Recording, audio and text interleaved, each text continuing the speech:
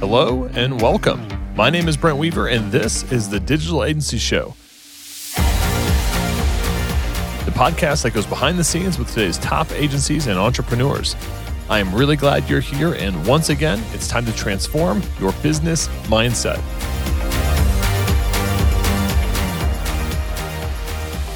Hey, what's up, agency owner? If you're new here, I've got a free gift for you on how to scale your agency to multiple 6 and even 7 figures and beyond by overcoming your dependency on referrals, doubling your profit per project, and removing yourself from the main bottleneck in your business.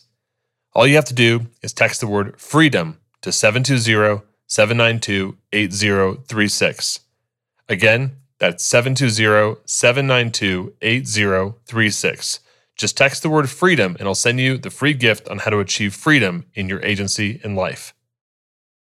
Hey, what's up, podcast listeners, digital agency owners? Welcome to another episode of the Digital Agency Show. I'm your host, Brent Weaver, and today we're hanging out with Cameron Herold. He is coming back to our program from one of his previous episodes. Cameron is the mastermind behind hundreds of companies' exponential growth and has earned his reputation as the business growth guru. He has built a dynamic consultancy with clients that include a monarchy and Big Four wireless company. He's the author of 6 books with a 7th on the way. He's a top-rated international speaker. He's spoken on all 7 continents. He's the founder of the COO Alliance. And he also has a world's leading network for seconds in command. So if you're wanting to recruit a COO, if you have a COO and you're looking to help them level up and make them even a better performer in your company, if you're not even sure what a COO is, we'll be talking about all of that and much more on today's episode. Cameron, welcome to the program, man. Thanks, Brent. Appreciate it.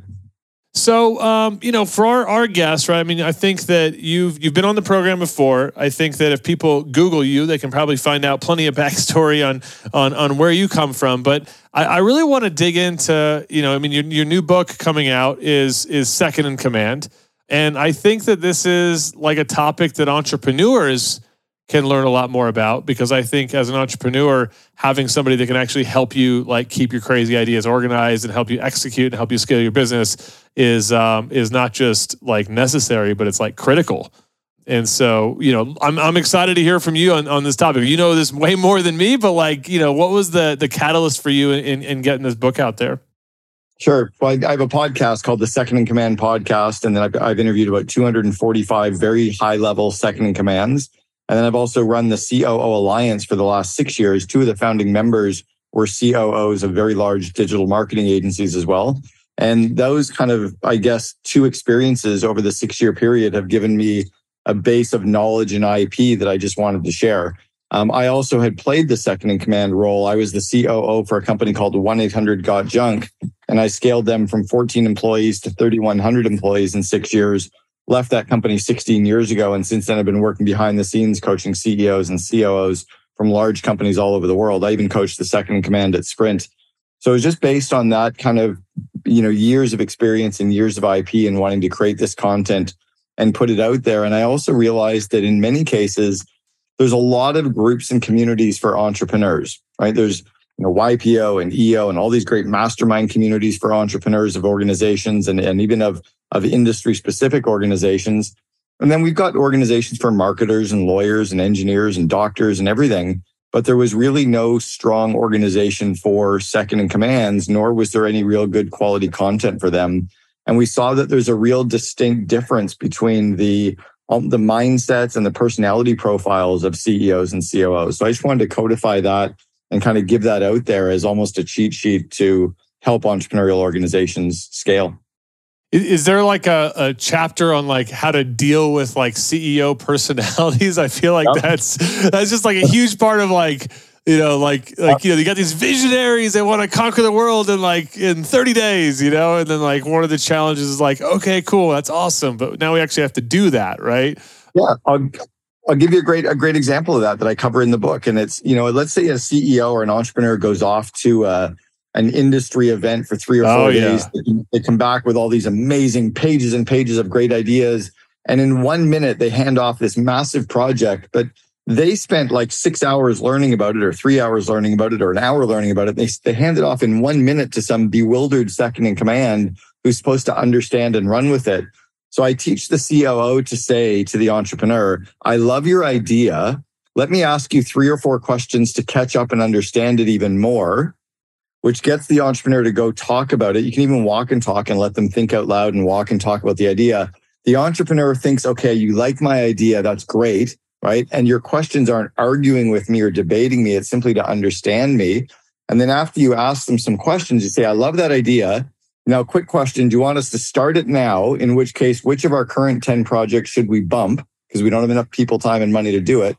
Or should we, yellow light it and maybe start it next quarter or third quarter? So you kind of use this green, yellow, and red light traffic, system to start or hold their projects.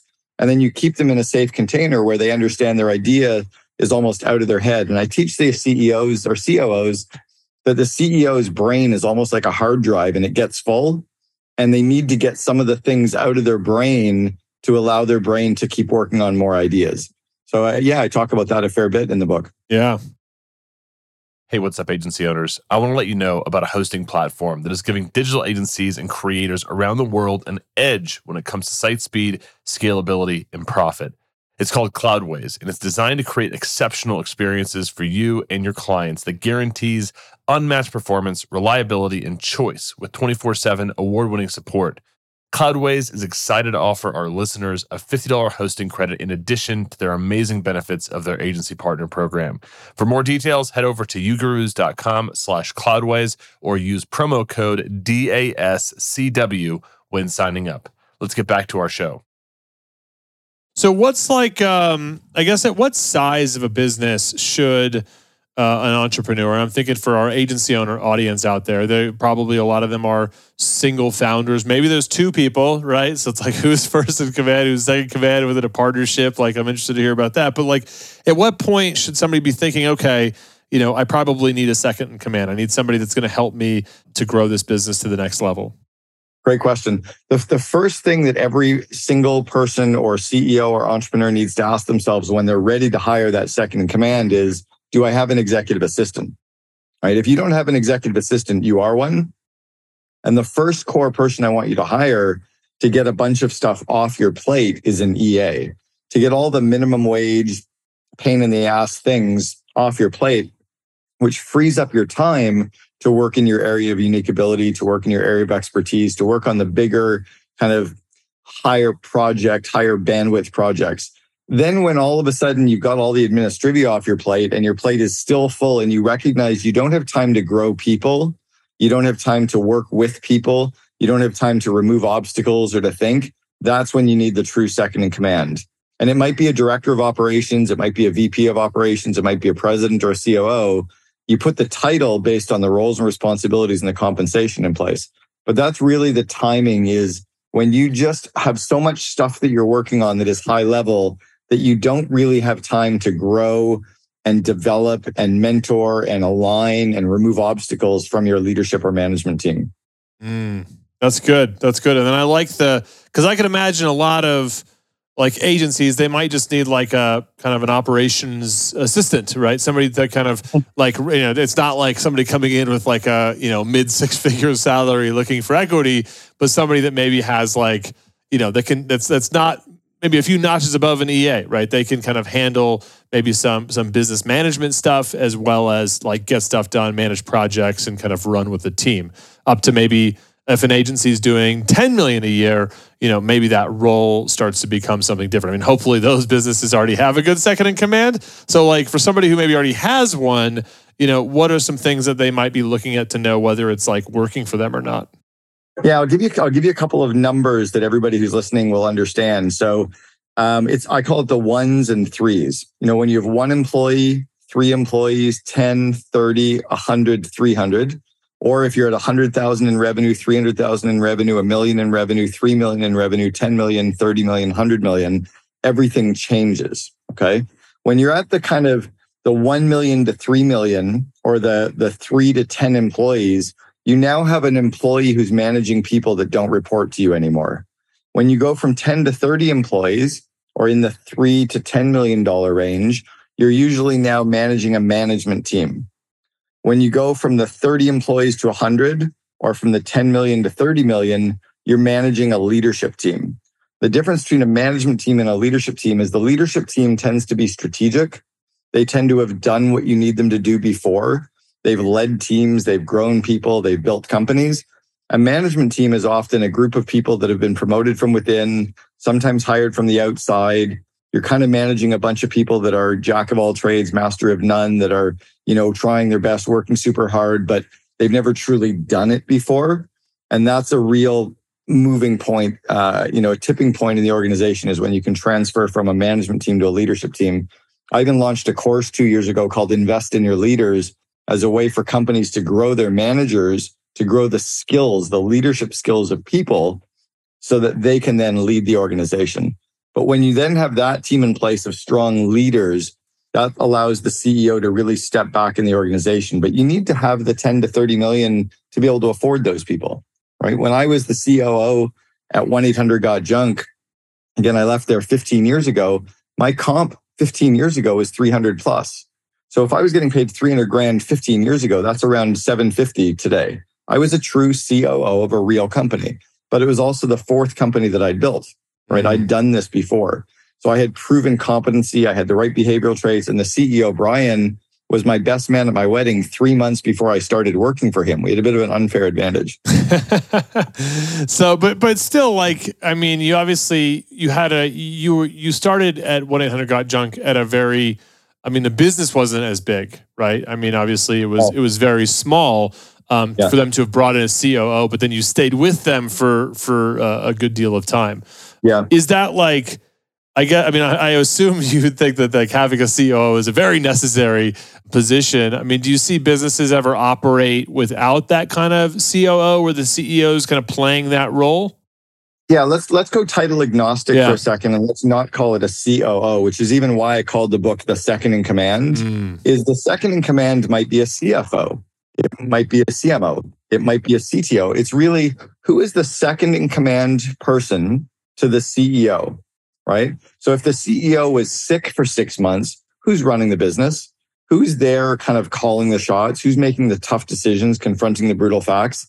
Sheryl Sandberg was COO of Facebook, but then you have Harley Finkelstein from Shopify, I think operates more under the CMO title than the CFO or COO title. So it really depends, but you definitely need to have that right-hand person almost to be the two in the box, right? Where behind the leadership team veil, separate from the leadership team, separate from the board, two people are actually talking and confronting the brutal facts together.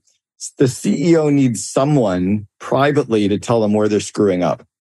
They need to tell somebody privately where they think they're making mistakes or not being focused. But that shouldn't be really be done in front of the entire leadership team, because then it breaks down the trust in this iconic person that we're supposed to have, that true faith in. So I think that's where it's almost like in a traditional marriage, the mom and dad are supposed to fight and argue and debate, but not in front of the kids. They're supposed to do that to build a better family and to build, stronger core values and growth.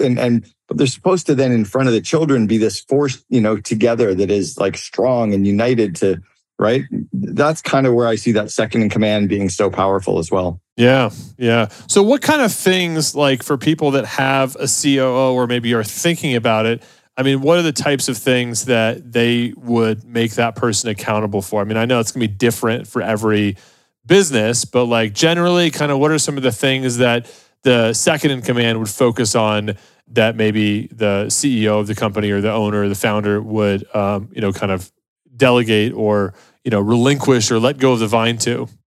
Yeah. And what you just touched on is so critical, is that it is absolutely different for every single company. Now, that's not the same for a CFO, right? Every single company that is a CFO, for the most part, CFOs do the same thing. CMOs do the same thing. Head of sales do the same thing for the most part. The COO, or the second in command, leads and manages all the areas that the CEO sucks at or drains the CEO of energy. So in my case at 1-800-GOT-JUNK, I did not lead IT. I did not lead finance, but I led sales and marketing and PR and operations. At one point, franchise sales, the call center, franchise operations, our corporate locations, those all reported to me. I have 30% of our COO Alliance members have finance report to them. Finance didn't report to me. I have 30% of our COO Alliance members that IT report to them. IT didn't report to me. If you look again at Harley Finkelstein at Shopify, he's a very outward-facing PR spokesperson, biz dev. The media knows Harley, COO. If you look at Eric Church, who's now the current COO at 1-800-GOT-JUNK and has been for the last 10 years, no one knows him because he's very inward facing. He's very inward in the organization. He doesn't want to have anything to do with the public or with the press or with speaking events. He's and he's running a $450 million business. Like I could never do what he's doing, and he could have never done the first 10 or 6 years where I was COO. So it really depends. So what the CEO needs to think of is, what am I good at? What feeds me with energy? And how do I delegate everything except genius and find somebody who loves those areas that won't get involved in my areas? And then how do you build that trust and strong communication and strong relationship with that person so you are very much that two in the box? It's kind of like my wife and she hates cooking. I love cooking. It's kind of cool, right? Because and she likes cleaning up. I can't stand cleaning up. So it's kind of cool. But in other relationships, you've got maybe the wife likes to cook and the guy likes to clean or whatever. What are some examples of ways to foster a better relationship with your second command, or if you're in a second command position with your counterpart in the first in command position? I wish I could say I briefed you on this interview too, because you're asking some great questions. It's very similar to a relationship. The husband and wife need to go and have date night. They need to get out of the house and be alone together and go away on vacations together. They need to do stuff that is fun together. So the CEO and COO need to get out of the office together and work off-site once a week. They need to have a 1-hour meeting by themselves once a week to get reset. They need to have some activities that they like to do together to be there as friends and build relationship and trust. They need to also be able to fight and argue in a safe, quiet place without the employees listening. So as an example, again, Brian and I at 1-800-GOT-JUNK, we used to do what I called walk and talk. I would just grab and say, let's walk and talk. And we would either walk around the building or we'd walk down to get a coffee or we'd go to walk to the park.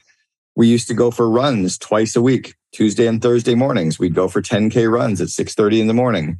We used to work off-site once a week on Fridays or Thursdays at the Arbutus Club, and we'd sit with our laptops, sometimes 6 feet away and never talk. Other times we'd be jabbering all day long, just sitting, working, doing our own work, but at least being away from the day-to-day, being away from the rest of the team and staying in sync and building trust and building relationships. And those are critical for every CEO and second in command. Hey, agency owners, are you looking for a strategic and reliable white label partner to scale your agency business? E2M is the #1 white label partner for digital agencies when it comes to website design, web development, e-commerce, SEO, and content writing. E2M is trusted by over 150 agency partners and has been providing white label services for the last 10 years. Their team has over 170 experts and is on a mission to help 500 agencies increase their revenue and profit margins with impactful white label services. Check out their transparent and flexible white label pricing at e2msolutions.com/ugurus. That's www.e2msolutions.com/ugurus.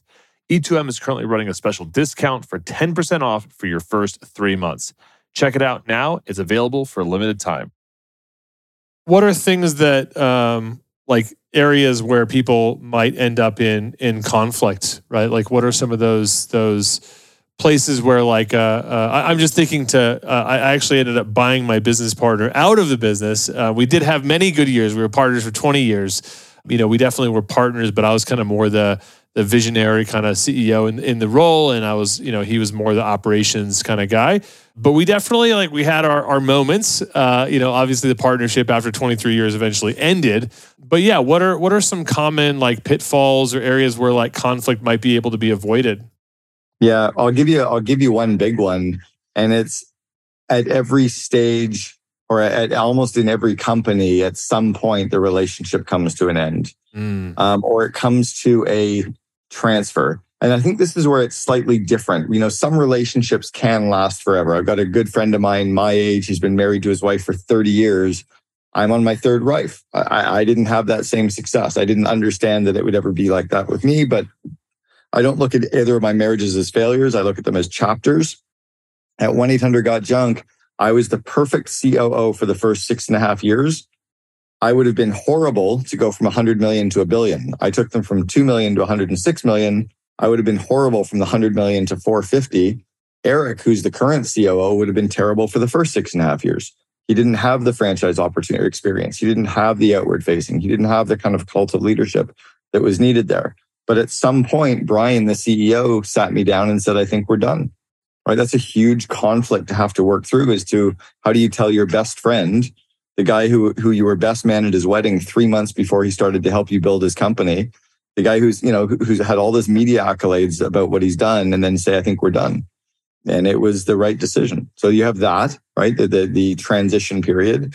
You also have the conflict around debate on ideas and on strategy. And I think the COO needs to remember that it is the CEO's company, that you are there to make them iconic. You're there to make them look good. You're there to grow their business. And they're there to shine the spotlight on you. So it's always remembering to have the good debate. And I've always said, I'll always argue to be heard, but I'll never argue to be right. Right? I just want you to hear my opinion, and then I can sit back and you can make the decision after that. And that was where Brian and I were really good on, right? So I think those are probably core areas to keep an eye open for. Well, Cameron, I think this has been awesome, man. I'm excited for the book. I've loved your other works. I know we've got a lot of fans of yours that are listeners of this show. So we'll talk more about how people can find the book when it's available, or now that it's available. You got a quick second for our lightning round? Absolutely. All right. What is the best advice you've ever received?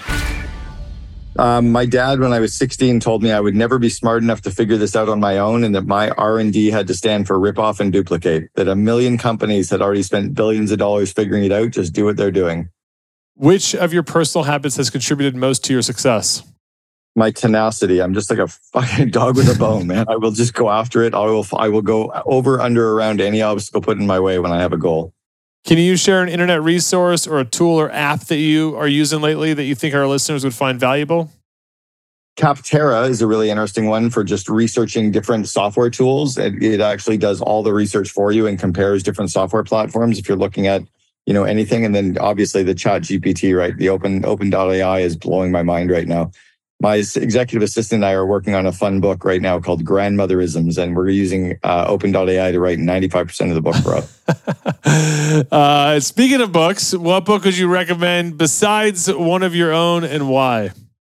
I would recommend that everyone read a book called Endurance. It's by Albert Lansing. It's about Ernest Shackleton's exploration down to the Antarctic. It is an incredible story. It's got some spectacular leadership lessons. And it was enough of a book that I read 30 years ago that I've been obsessed with the Antarctic. And I was recently there last January. I went down with 65 CEOs, and I was actually paid to do a speaking event while I was in Antarctic. So I've now been paid to speak on all 7 continents. I was wondering if you had gone on that Antarctica trip, and that's how you got your 7th continent. So congrats on that. So This is actually water. I'm wearing a vial of water around my neck from Antarctica. Nice. Very cool. Yeah. That's very cool.